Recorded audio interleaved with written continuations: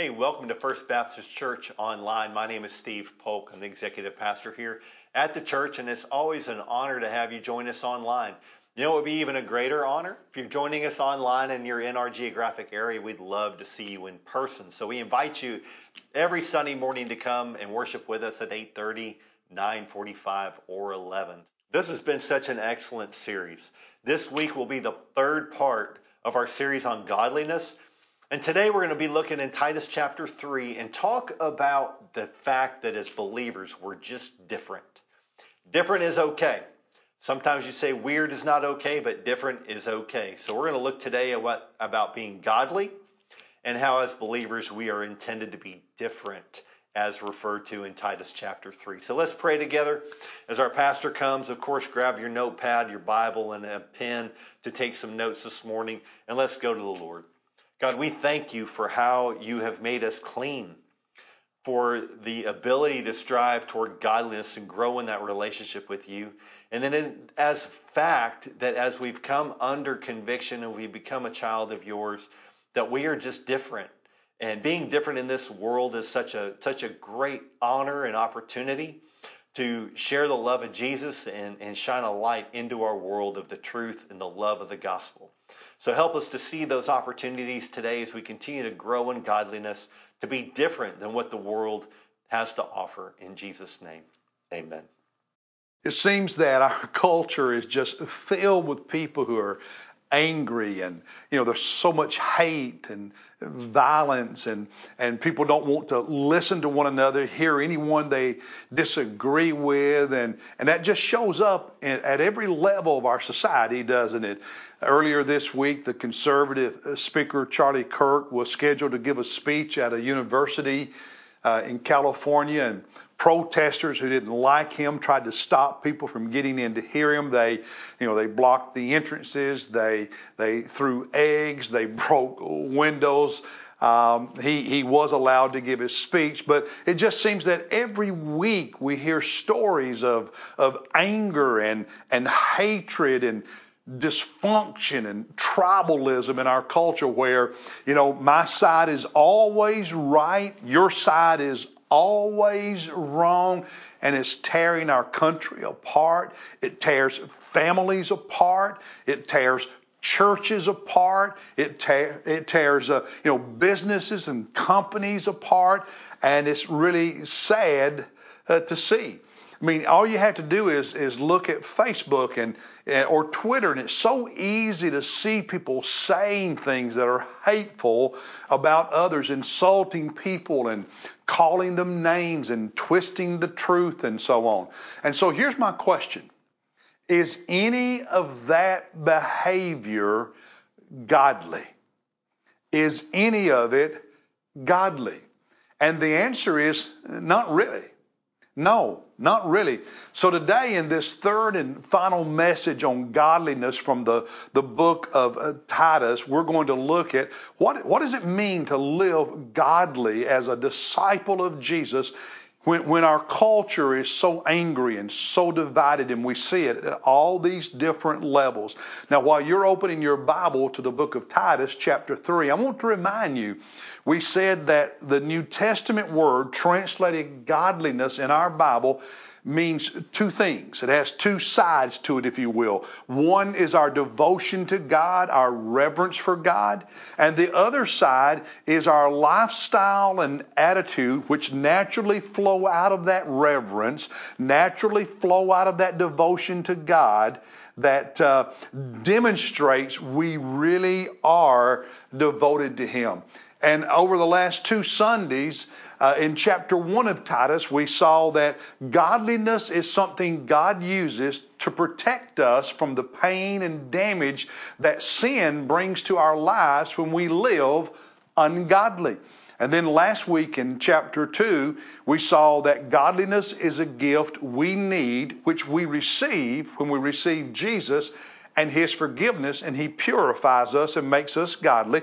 But it's also something that we have to choose in our daily lives as we are this new person in Jesus, and we keep saying no to anything that would pull us away from a lifestyle that demonstrates our devotion to God. So we choose to stay in Christ and be happy in Jesus and live like it. Well, today, godliness we see in chapter 3 of Titus means that we're different. When our culture is filled with so much anger and hatred, we're different. When our culture is filled with so much divisiveness, we're different. When our culture is filled with tribalism, people thinking that anyone who disagrees with them is just automatically evil, or that my side is always right and their side is always wrong on everything. No, we are different. So I want us to look in Titus chapter 3, and we're going to see that we're different and how we are different. And the difference is because we've had an experience with Jesus Christ that has changed us. Now, the Apostle Paul in the opening verses of chapter 3 touches on some areas in life that often create arguments and conflict and disagreements and behavior that leads people, that gets people all riled up emotionally, if you will, and causes them to behave in an ungodly manner. And he makes it really clear that even though the culture acts this way, because we are in Jesus, we don't allow those issues to cause us to act in an ungodly way. We are different. So let's look at what he says in the opening few verses of chapter 3. He says in verse 1, remind them. This is Paul saying to Titus, who is on the island of Crete, and he's appointing pastors. He said, remind these pastors and remind the people in the churches there.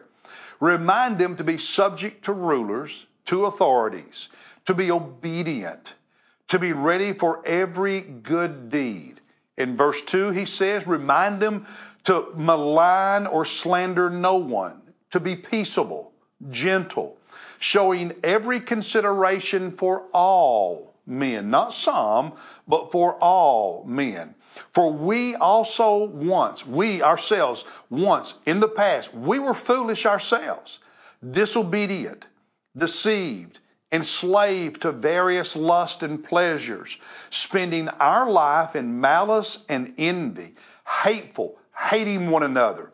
But when the kindness of God, our Savior, and His love for mankind appeared, and we saw earlier in Titus that it's in Jesus coming and Jesus' death on the cross that the kindness and the grace and love of God appeared. And he says when God's kindness appeared in Jesus, verse 5, He saved us. Not on the basis of deeds which we have done in righteousness, not because of our good works, but according to His mercy, by the washing of regeneration and renewing of the Holy Spirit. When you receive Jesus, it's as though you take a bath and get clean. He changes you. He regenerates you. And the Holy Spirit renews you. Verse 6, the Holy Spirit, whom He poured out upon us richly through Christ Jesus our Lord, our Savior. So that being justified by His grace, we would be made heirs according to the hope of eternal life. Now verse 8. This is a trustworthy statement. This is true. And concerning these things, I want you to speak confidently. Titus, don't be timid. So that those who have believed, those who are saved, those who have believed God will be careful to engage in good deeds, excellent deeds, beautiful or lovely deeds, the Greek word means. These things are good and profitable for men. But avoid foolish controversies and genealogies and strife and disputes about the law, for they are unprofitable and worthless. Reject a factious man after a first and second warning, knowing that such a man is perverted and is sinning, being self-condemned. Now, when he talks about being subject to rulers, he's talking about the government. When he talks about not maligning people, being peaceable and gentle, he's talking about our relationships with other people, whether it's family, friends, people in the neighborhood, at work, and so on. And in verses 9 and following, when he's talking about all these controversies and factious men, he's talking about religious disputes, philosophical disputes, and all of that. And when you really think about it, politics and religion and relationships are three areas in life that can stir up our passions. And if we're not careful, stir up our passions to the point that we begin acting ungodly. We begin thinking ungodly.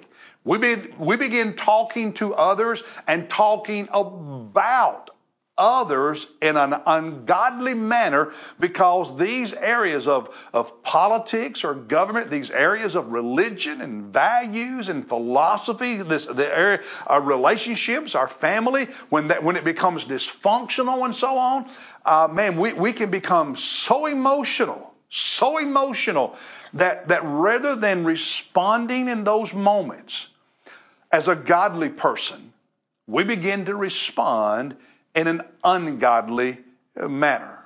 And he says, don't do that. Don't do that. And he tells us here how to respond, how to behave. And that's where I want to focus for just a few moments, because I think he shows us in these verses four ways that you and I, as followers of Jesus, are to be different. Are to be different when we deal with these controversial, tense areas of politics and relationships and religion and beliefs, if you will. Four ways we are to be different. Number one, we are to be a law-abiding citizen. Be a law-abiding citizen. In verse 1, he says, remind them to be subject to rulers, to authorities, to be obedient. We should be good citizens who obey the laws of our land and make this city a better place to live. Now, I can just imagine some of you are asking, well, Pastor, are there ever times when it's right for us to protest? And, well, the answer is obviously yes, there are times. But what he teaches is when we disagree, when we protest, and how we do it matters. And in the book of Acts, the disciples were told by the Jewish leaders in Jerusalem to no longer preach in Jesus' name. But they said, no, we have to obey God, not men. You cannot cause us to stop obeying Jesus and take away our religious liberty to do that. In the Gospels, Jesus is known to have confronted the money changers and the merchants in the temple who were taking advantage of God's people for financial gain or financial profit, if you will. And he confronted them and turned over their tables because they were turning God's house, a house of prayer, into a den of thieves, and they were abusing and taking advantage of God's people. So Jesus confronted that. But Jesus also in Matthew 6:41 said, whoever forces you to go 1 mile, go with him 2. See, the Romans who had occupied the promised land and the Jewish nation could order a Jew to pick up his bag, a Roman soldier, pick up my stuff and carry it for me 1 mile. And they had to obey. Jesus said, don't just carry it 1 mile, carry it 2 miles. Go above and beyond. Listen, there will always be laws and things in our culture and country we don't like.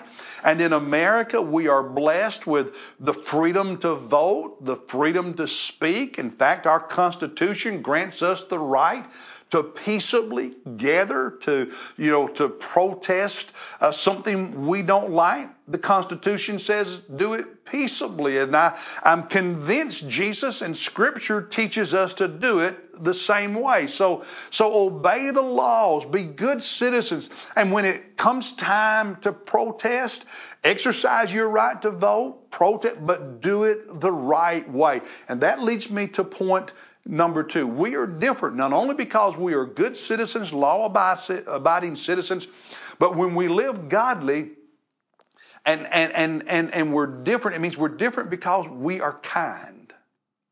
We are kind. Even when we are protesting, we remain kind.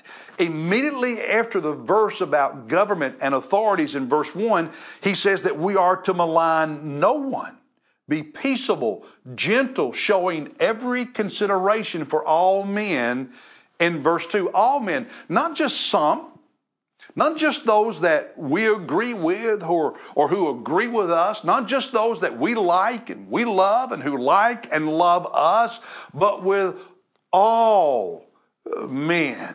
Jesus in Luke chapter 6 verses 27 and 28 said, "But I say to you who hear," those of you who are listening to me, "love your enemies, do good to those who hate you, bless those who curse you, and pray for those who mistreat you."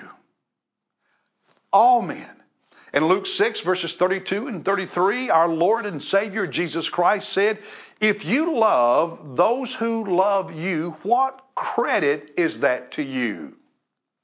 For even sinners love those who love them." He said, "If you do good to those who do good to you, what credit is that to you? For even sinners do the same." And so Jesus is saying exactly what Paul is saying, that we are to do this for all men, not just some. And so to malign no one, the other translations say don't slander anyone or don't speak evil of no one else. The Greek word not translated don't malign here means to don't defame people, revile people, insult people, slander people. And you talk about today's culture in 2023 here in America. Man, maligning people is an everyday occurrence. Turn on the television and the cable news, pick up a newspaper or read somebody's comments on Twitter and Facebook. It's just a constant. And all of the divisions and all of the anger and all the stuff that's going on when we talk to people and about people, when we discuss issues, sometimes those of us who say we are followers of Jesus act just like everybody else out there in the culture, and we malign anyone and everyone we don't like. We slander and talk evil about those that we disagree with. And God's Word says we are to not do that. Malign no one. He says, be peaceable. Be peaceable. That is the opposite of the person who's always ready for a fight. Always ready to argue. Gets mad at the drop of a hat. He says, don't be like that. Be peaceable. And then he says, be gentle, or the NIV translates it, considerate. That is a person who is gentle, who is mild, who is fair, and who is patient. That's something that over the years I've had to work on and get better at. I'm not perfect. I still lose it occasionally, but I'm so much better than I used to be. And I am convinced, because, one of the beauties and part of the power of the systematic approach to reading the Bible we have here at First Baptist with our Bible reading plan and with our D groups is we begin to see the whole picture of God's truth in Scripture. And I have become convinced in recent years, as I've been not cherry picking verses, but actually reading all of God's Word, that God expects us to not be so emotional and so angry and so mad and so argumentative and so negative. God speaks in His Word over and over, time and time again, about not maligning people, about being gentle and being peaceable. You can't read God's Word and not see that. He says at the end of verse 2, showing every consideration for all men. The NIV translates it, always to be gentle toward everyone. And so when you think about how do we apply this verse in our lives, whether it's dealing with politics, whether it's dealing with family conflict with a neighbor, differences of opinion, and whatever level of your life, whatever level of society you're dealing with this stuff, what he's saying here is there's no room for violence. There's no room for name calling and insulting people. There's no room for half-truths, for distorting what someone really meant when they said something, or taking something out of context and twisting it to make the point you want to make. No place for that. That as we live here, and even when we protest laws that we don't agree with, we are to show some humility and respect and patience and kindness. That is what godliness looks like when we are dealing with these difficult subject matters. So, be a good citizen. Obey the law. When you have to protest, be kind. In your relationships, in your living, be kind. Don't let this divisive, angry culture disciple you into acting the way it does. That leads me to the third point. The third way we show that we are different because of Jesus, that we are godly, and it's this: don't allow yourself to be sucked into acting in an ungodly way. Don't allow yourself to be sucked in to acting in an ungodly way when you are encountering these difficult things in life. And verses 9 and following, he says, avoid foolish controversies and disputes about the law. Why? Because they are unprofitable and worthless. Verse 10, reject a factious man. Verse 11, knowing that such a man is perverted and is sinning, being self-condemned. A factious man in verse 10, the NIV says a divisive person. Somebody who likes to always stir things up.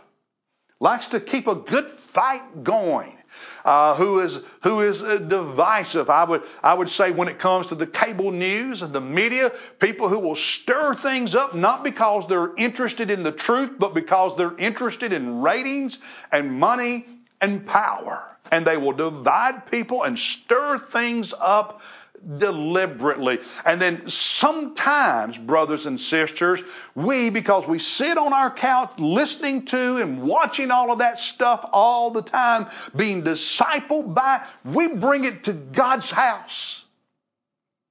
We bring it to our life groups. We bring it to our families and relationships. We bring it to work. We bring it to our neighborhoods. We bring it to the ball field. And it creates ungodly behavior. He said in verse 9, avoid that stuff. And in verse 10, reject those who keep doing it. The idea behind the word reject there is that you decline their efforts, you decline their invitation to pull you into all of that stuff. In other words, don't let them suck you in. It's the reason I don't sit on the couch in front of the television every evening watching cable news, because it will suck you in and you will start acting and thinking and talking in an ungodly manner. It will never motivate you to look like Jesus Christ. Or like what Paul describes here, malign no one. Be peaceable. Be gentle, showing every consideration for all men. You need to take charge of who and what is shaping you, is discipling you is influencing you. In verse 11, he says that those who stir all this stuff up all the time, he said they are perverted and sinning. Perverted and sinning. The NIV translates the word perverted there, warped, because the word literally means their mind is turned inside out. Their mind, their thinking is turned inside out. In other words, it's all messed up. You and I need to feed ourselves on God's Word so that we become more Christ-like. So we develop the fruit of the Spirit as described in Galatians 5, so that we grow in love as it is defined in 1 Corinthians 13. And if that happens, we will look like what he says we're supposed to look like in verses 2 and following here. Now, one last point real quickly. Number 4. As we face all the issues of life, living godly, people are going to see godliness in us. They're going to see a difference in us. Here's the 4th way. When we are just passionate about doing good things that help other people.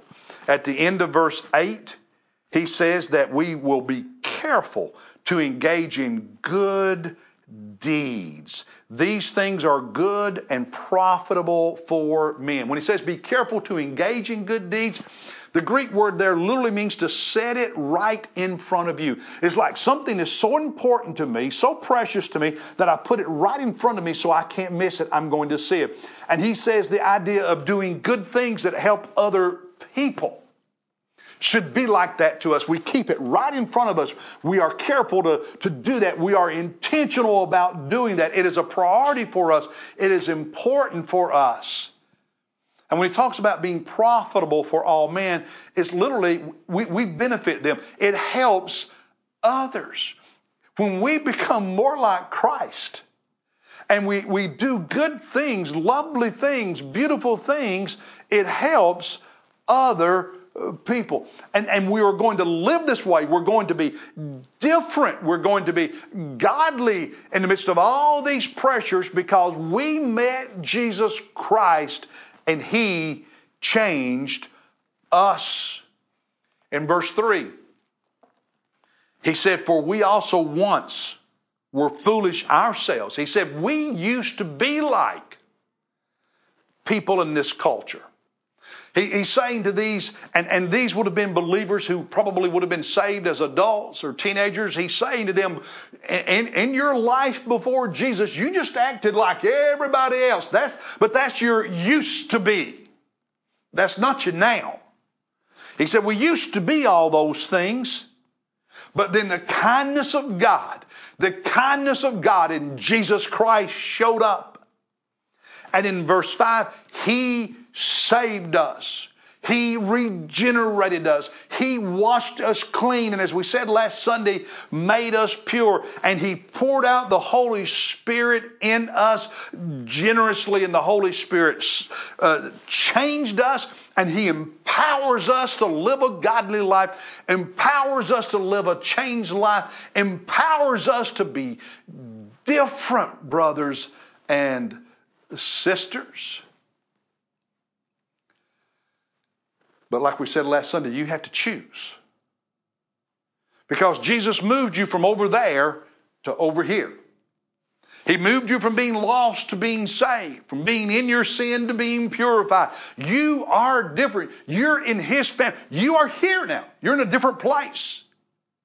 And so as we live our lives, the love of Jesus so fills us and the Holy Spirit so empowers us that we choose to stay over here with Christ.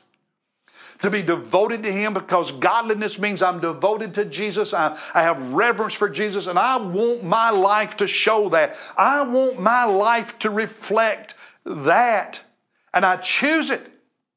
And choosing godliness is not just about always doing the moral thing or the right thing. Choosing godliness means we also show it in how we act toward others.